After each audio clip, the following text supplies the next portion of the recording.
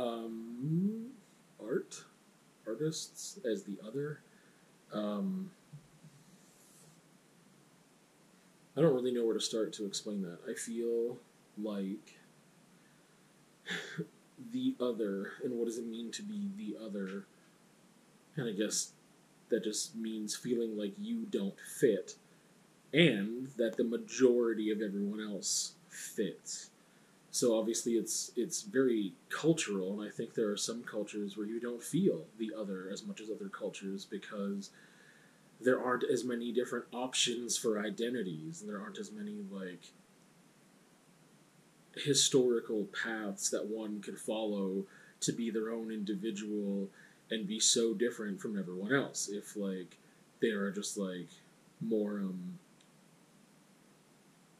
specific and tight, like think gender roles and things like that, right? Or like your role as a teenager, your role as an adult, whatever.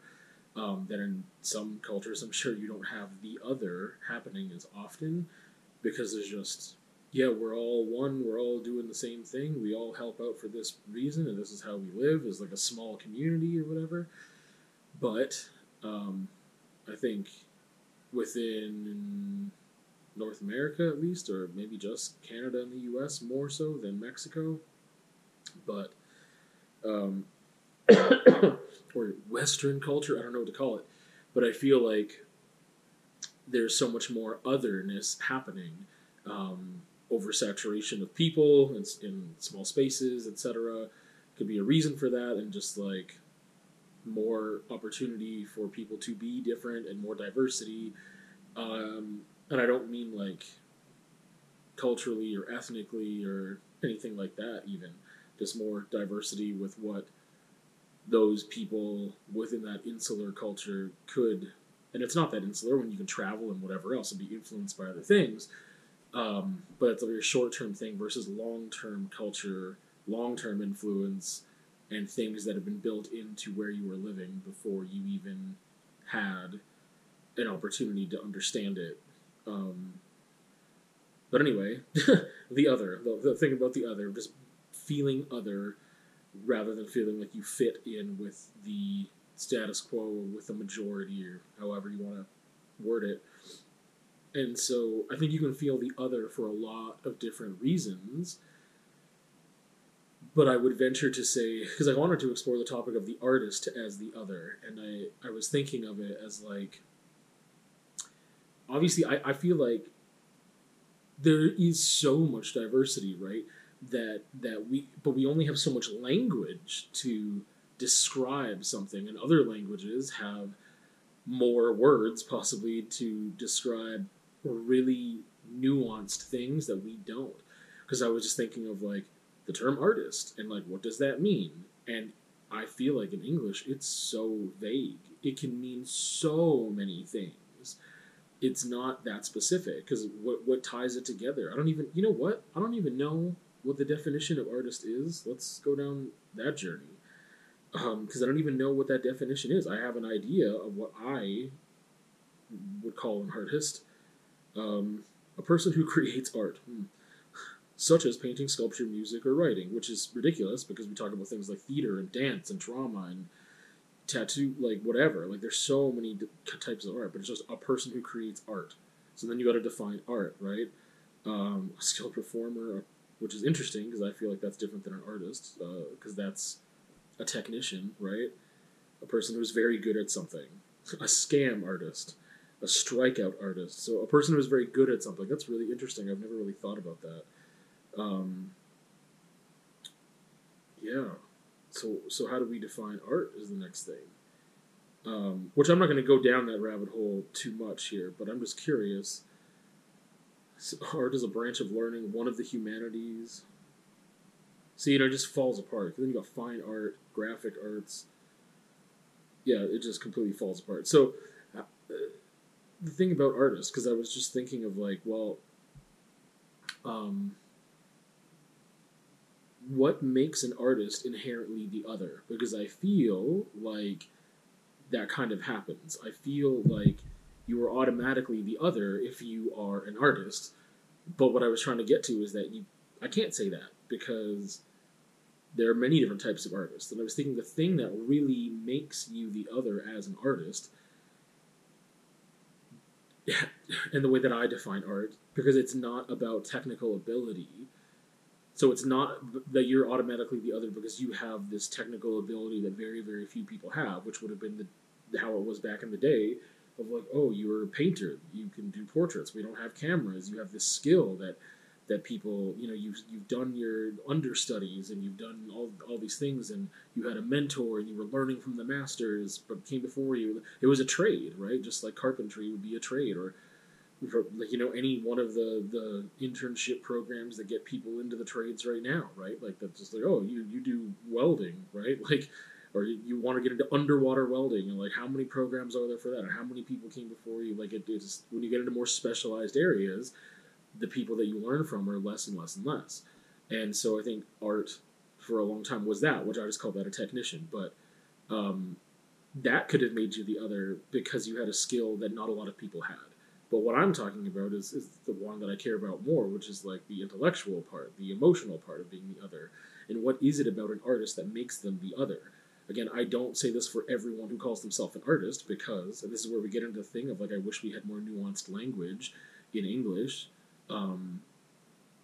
that could be just like one word is like this kind of artist, and you have a different word for another type of artist. Because artists, I think that there are many artists who fit into that technician role because they have skills and abilities, but they don't have other things that I equate with artists. And one of that is being a romantic, thus having passion and emotion, and seeing the world through that emotional lens a lot. I think that I can be incredibly logical too, and I feel like those are both extremes that lead me to having anxiety spirals and also not being able to trust my head or my heart, which is something that happens with anxiety for me all the time. But I would say that there are people, like, if you're sitting at a drafting table and you're an architect and whatever else, like, you could call that person an artist, the same way you could with someone who's, even if it's painting portraits, and it's like, okay, you can do a photorealistic portrait, that's cool, what does that have to do with art? For me, it doesn't have anything to do with art. It's a technical skill. It is an ability separate from the passion or emotion and the form of expression. Because one of those things that comes up with art all the time, when I've asked people how to define art, communication becomes a thing, expression becomes a thing, creative expression is even more specific. Because you could say as a drafter or as an architect that you are expressing something. Okay, but what is that thing? Right? And if it's creative expression versus just like, no, we need people to visually see that there is a ramp here for accessibility reasons, so we have to put it over here, and it makes sense. It's so logic based. And you can have, I think back in the day too, you had more architects fit into the art or artist realm when you look at a lot of just like older buildings and certain styles that came up for different reasons. There were manifestos of this movement and that movement, and the architecture fit in there too. And anyway, I think, yeah, so what I'm talking about, I guess, is that emotional part, the passionate part, the romantic part. I think that part of an artist, if you are fitting as an artist into that category, because not every artist that calls themselves an artist would fit into that category, I think that automatically separates you from the other. And this other piece is so adjacent to me, I don't really know how to separate it, but I acknowledge that it could be separated. And the other piece of, I think, automatically being the other as an artist is the reflective nature that you have. I think that the artists that I appreciate most and enjoy the most, and I don't mean visually or aesthetically enjoying their work, because I can enjoy the work of a technician, but not on the same level as I can enjoy the concepts and things that I'm feeling. And not to say that I don't feel things from works that are incredibly technical, but it's just that I don't feel it the same way, or understand it or process it or put it in the same category as other art. And so I feel like I'm losing my train of thought. What a weird phrase, train of thought. Oh yeah, the reflective nature. I feel like, again, I feel like that would go pretty hand in hand with the passionate part, the romantic part of an artist. And you don't need to be an artist in order to be reflective. That's not what I'm saying, right? Um, but I think that that automatically makes you the other as well, if you are that kind of artist that is very reflective. And I think a huge part of being an artist is being observant. And that's for technical ability too. And this is stuff that I've tried to impart on students, adult students, kids in my life, or like students at the high school level or whatever. Is like, depending on what kind of art you're doing, but no matter what, it's so much about observation. Like, even if you are just doing a photorealistic rendering of a still life, it is about looking. It is about really looking.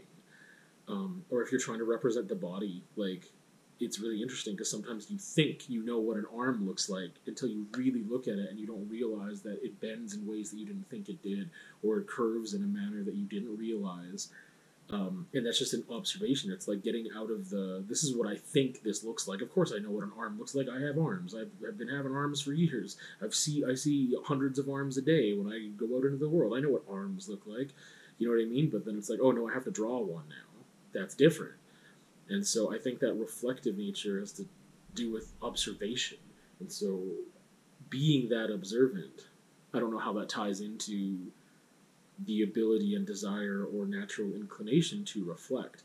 But I think that ability and habit of reflection is what really sets someone into a category of otherness.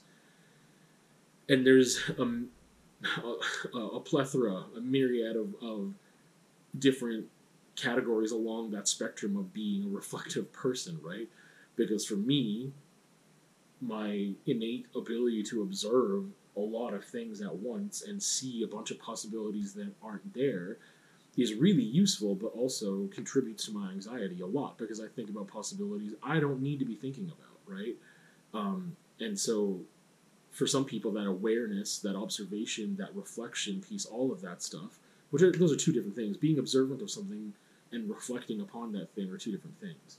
For me, they're not. For me, I think that it's just those are all just parts of me equally, so it's hard to separate them. But you could obviously observe a lot of things and have enough restraint or have built enough habits in your mind to not follow things down a rabbit hole and go off the rails on this thing that you don't need to, right? You just like, oh, I observed the thing and that's where it ends, and I don't need to take up any more mental or emotional real estate by thinking about all the possibilities of that thing. But for me, I do. So, but I think, and it obviously, like, I'm talking about qualities that I have, so I recognize that. Like I'm talking about, oh yeah, this is what I think makes an artist the other, and it's like all things that I have. Well, yeah, I consider myself an artist, and I'm considering myself an artist based on certain criteria, not just criteria that I possess and that's it. Like I think I just have a definition or what I feel an artist is and what one isn't. And again, that's why there's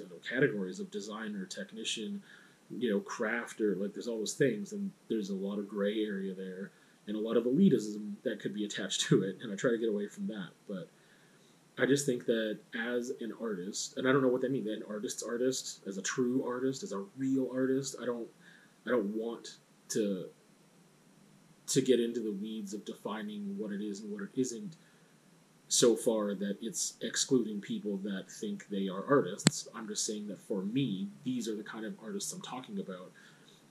Ones that are passionate and ones that are reflective, that it automatically makes you the other culturally within our society, because there are a lot of people who are not passionate and a lot of people who are not reflective.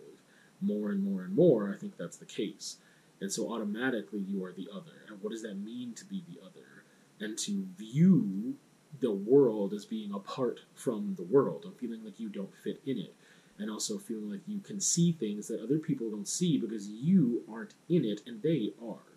And I think that's really interesting because sometimes we say in our lives, like, I'm too close to it. Like, I didn't realize it. Like, if you think about, like, oh, I didn't realize I gained this much weight because it happened very, very, very slowly because I am in my body. I'm in my consciousness. I live with myself every day and I don't see those incremental things. But if someone hasn't seen you for a month, they might notice, like, oh, dude, you, like, gained 10 pounds. I'm like, I didn't even notice. I'm, like, too close to it, right? So when you're thinking about the culture that you live in, if you are not the other and you are a part of it and you are very much an acknowledged and respected part of it, I feel like you are not the other, right? You are part of it, and therefore there are things that you cannot see, or that are a lot harder for you to see because you are in it. That apart from being reflective, even if you are a reflective person, but you still fit into being part of it and not the other, it would still be difficult. And that goes for me too. I think I'm a very reflective person. Whether I listen to my reflections is something different, but I think that I reflect on things a lot. A lot of it is very automatic for me. I don't have to sit and make a point of doing it. That's just what comes with my anxiety and the way it manifests. But I think that with that, again, like that reflection piece, if I am too in it, whatever it is, I'm not talking about the world or culture or my environment, in this artist sense, of just like a bigger picture, but even if in like a familial sense of like I'm so close to it, what's happening in this family, in my family, I'm too close to it, so I don't see it. I don't see it the same way. I'm not the other in my family, right? Like in my family, I am not the other. I am a part of it. So it is not as easy for me to maybe see, even though I am being reflective, I'm too close to it to really see what's happening and what I can do differently or what needs to change or why something is going on. And that's why having an outside perspective that's not in it is so useful, which is what makes the artist valuable in society. Of being like, yes, you are automatically the other for all these reasons, right? And there were other societies where I think that there still was that respect and understanding for this exact purpose. But those were societies, and I'm not a historian, and my understanding of cultures are incredibly limited, but if I think of my understanding, which could be incorrect, of things like Greek culture and whatever else, and just like that they put certain types of people on a pedestal, or I mean, that goes whatever, Italians and other Spain, and when there was like the Renaissance stuff, right? Like culturally in all these different areas of Europe too. They don't have to necessarily go all the way back to like Greek times, but that artists were respected for a long time, and the thinkers, the philosophers, even the scientists or whatever, the people that were challenging things were not the other in a negative way. It was, wow, these people, their minds work really different, but it's actually really positive for our society.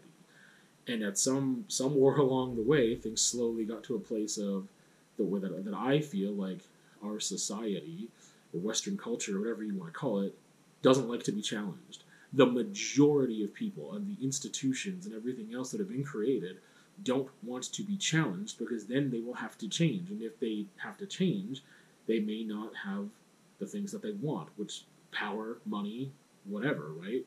And I think that at some point that becomes greed and selfishness and whatever that came in, rather than what is the good for the whole.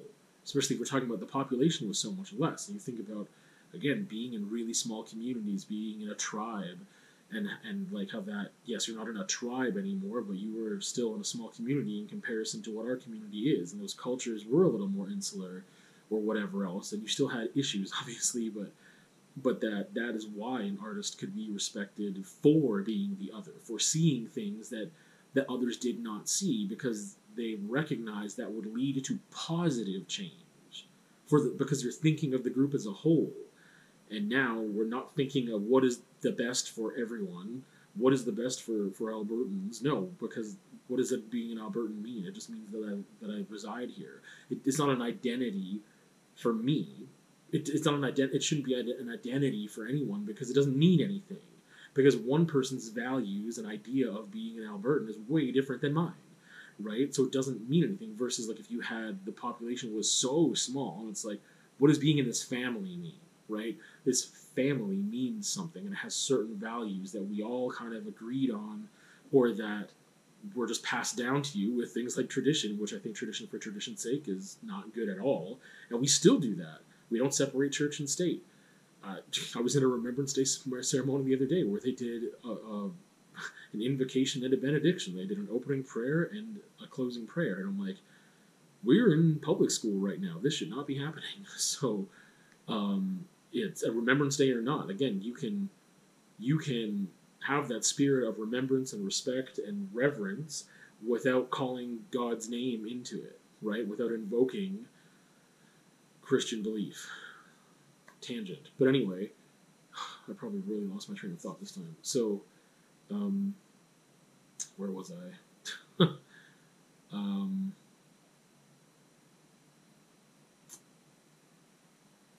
I really don't recall. I don't know if I'm going to find my way back there. But again, this thing of the whole. Oh, I was talking about how we still have tradition for tradition's sake, but it's only because it benefits the individual, right? It benefits the individual to keep church and state. An individual, as in people that want the power and that want the money. And so it's just so much less about what is serving the whole community and much what is serving me and my cronies, and that's it. So we don't want the artist. We don't want the other because we don't want the challenge, because we don't want to change, because we want to still be in power.